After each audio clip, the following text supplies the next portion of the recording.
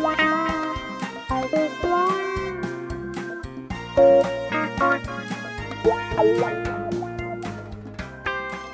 morning, Shadow Hills. Well, we have a new club that is thriving, and they're ready to bring on more members. And so John McFerrin and Judith Banach are here to tell us about it. Welcome to the podcast. Thank you very much, Bob, and thanks for having us. Well, sure. Well, so what gave you the idea that, and the club, by the way, is called the Snowbirds Club. I should mention that right off. What gave you the idea to start a Snowbirds Club? Well, actually, we used to live in a community just like this one in Florida. And that community, I was the president of the Snowbirds Club, and I saw what it can do for the community and for the residents. And so when we got here and saw that there was no Snowbirds Club, we decided to form one, and we did so about 13 months ago. Okay. And so is the membership open to everybody or just snowbirds? And tell us what the benefits are. Well, first of all, yes, the membership is open to everyone in Sun City Shadow Hills, whether you're a traditional snowbird or not. And just to reinforce that, we have quite a few permanent residents who are members of the Snowbird Club because they say we are fun group to be with. Mm-hmm. So yes, we're open to everybody. The Snowbirds Club really has two objectives, Bob. The first one is information. Traditional snowbirds are only here for 3 to 6 months a year, so that means that their home is being closed down here for quite a long period of time, and with the heat and the pests and so forth, a lot of damage can be done potentially to their home. They don't take care of themselves. That's right, and so there are things that people can do. So we created a 25-page information booklet on how snowbirds can prepare their home for being empty for 6 to 9 months of the year. Now, it's not a formal how to do exactly. It's more of information on what your systems are doing in the summertime. And so it allows you to create a checklist for your own particular home. Because some people, have different equipment in their home, such as they leave cars or they have maybe a golf cart that has to be looked after. So each home is different, so that document allows them to tailor something for their particular home and save them from potentially any damage over the summer months. When they come back, their home is in good shape. Mm-hmm. We also provide information to traditional snowbirds, things like irrigation systems. A lot of people don't really understand the irrigation going on their property, but it's even more important if you're not here for the entire summer months when that irrigation is critical.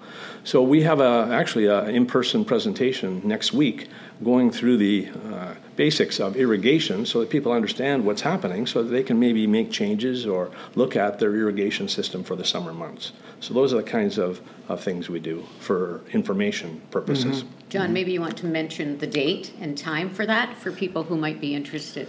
It's on January the 23rd at 10 a.m. inside the Montecito Clubhouse. Okay. That's the in-person one. The home closure document is actually on our website for anybody who's a paid-up member of our club. What we're probably more known for, though, Bob, is the social component. If you're here for 3 to 6 months of the year, you want to meet other people and have some fun. And so we've tailored a large number of programs around people allowing people to meet other people and to maybe have some fun. And those are kind of grouped into two categories. The first one is kind of the mixer type events. So we have happy hours, for example, a couple of those a month. We have a general membership mixer, actually, which Judy manages. Yes. Maybe, Judy, you can explain that one. This is a good time for me to tell you about what those are all about. And they're held once a month in the main months for the season for snowbirds, which are November, December, January, February, and March. And we meet on a Friday afternoon from 3 to 5 on the Montecito patios, both the fireplace one and the larger patio, because there are a lot of people. And the whole premise of that meeting is for people to mix. So we create activities or ways for people to mix with each other. I mean, we may have a timed activity, or you're sitting at a table with someone, we'll ring a bell, and it's time for you to go and find someone else. And we've found from feedback from the members that this is one of the things they look forward to the most, because it's not geared, it's not a program, we're not telling them what to do for for that 2 hours. We have shadows come in with a full bar that day because people like to have their other drinks, not just beer and wine necessarily. So it's a little special time for anyone to get together.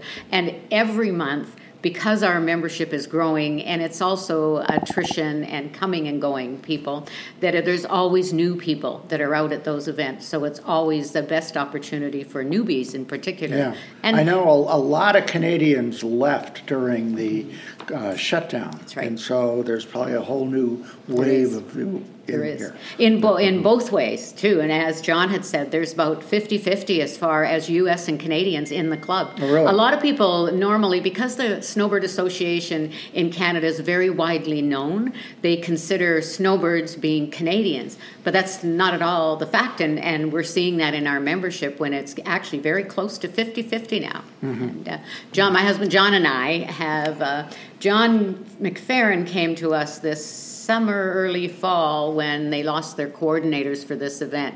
We were helping in the past, and kind of twisted our arm and said, "You guys have been here a while. Maybe you could help us out." So that has become our event for that. How many members do you have now?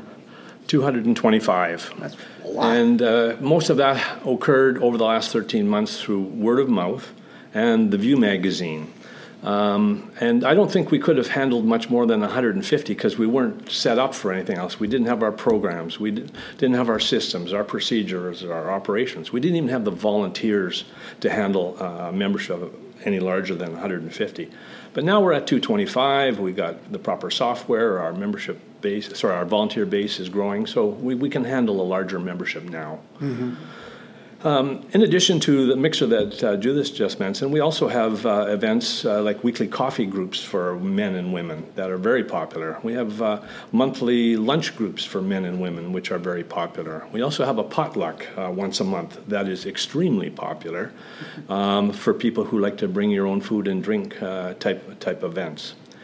And another program that Judith is running is one that's just growing and developing, and that is special events.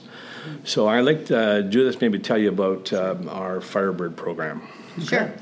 And this evolved. What has happened is we now are doing occasionally some special events. When we did our first mix search, and I thought, I think the important thing is, too, here with all of our events, is they're being driven by the membership. It's what the membership wants the club to do. So there is no set plan. So we put out a feeler and just said, would there be any, at our first mixer, just had some papers on the table. Is there anything you'd like to do as a group that you don't have a large group of friends here that you go and do things with or whatever that you'd like the club to organize for you? And one of the suggestions that we made was a hockey game.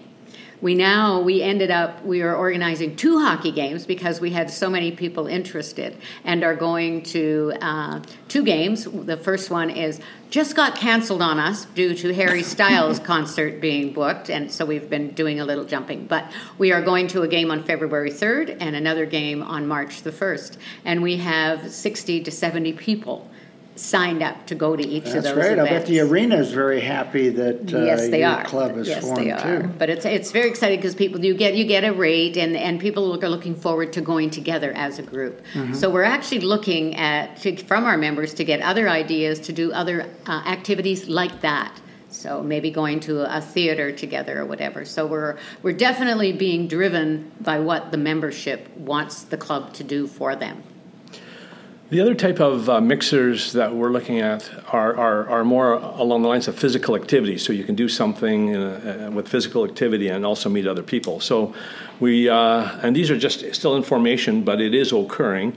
We have a weekly walking group. We have a weekly bike riding group. We even have a motorcycle riding group that meet periodically and go for drives around the valley. And there's 2 or 3 others that we're in the process of forming. But the physical activity side, we're probably going to try and grow in the future years. So those are the kinds of activities that we're doing, and those are our objectives. Basically, information for traditional snowbirds, as well as activities that promote socialization and fun. Well, it's a fantastic idea, and I guess your blossoming membership underscores that fact. I was thinking as a person who hears most of the time, a benefit for us was to meet people we could go visit in the summertime. Exactly. When we want to get out of here. Exactly. And I think that what's important too, and I think it was very timely with John starting the club, is that during COVID, when everyone became so isolated onto their own, and even more so for those snowbirds who come that don't have necessarily, they don't have a basis of people here to come back to, that it can be very lonely, and singles as well. So it is not just couples in the club too, but anyone that just feels that they want to be around other people and other people that might have like interests in their discussions sometimes relating, I mean, our politics are different, our weather is different, things that are important to people in the northern states and that don't have the same effect as for many who are from the south. So it just gives you a chance to get some like people and have those discussions that others that are here all year are able to do all the time. So it's just giving that little opportunity for those things. Well, good for you. I applaud your initiatives in getting this started, and I'm sure you're going to have a lot more members as a result of this podcast. Did I miss anything? Is there anything else you'd like to say? I'd like to just put a plug in because our next monthly mixer is a week Friday, January the 27th, on the patios at the Montecito Clubhouse from 3 to 5. There is no need for any registration. It's just open. If you're not a member, feel free to come try us out. We encourage anyone to come to any of our events for one time, at least, without having to join or pay their membership. So, yeah, by the way, there are dues? Yes, there are. What are the dues? $20 per year per person. Okay. Now, if somebody wants to join our club, all of the information is in the View magazine on who to connect and where to connect in terms of email. Or they can connect with me directly. My name is John McFerrin, and I can be reached, and this is my cell number, 778-873-3118, and I'll try and answer your questions. Okay. And so what months are you here? I'm here for almost the full 6 months. I'm here basically early October, right through to the end of March. And we have people, of course, that stay later into April and May. And but my time is those 6 months that I just mentioned. Okay. Now, see, I have a difference there because we generally don't arrive till the beginning of November and are here till mid-April. Okay. Well, thank you for telling us about the club, and all the best. And for the audience, thanks for your attention. Until next time, bye-bye.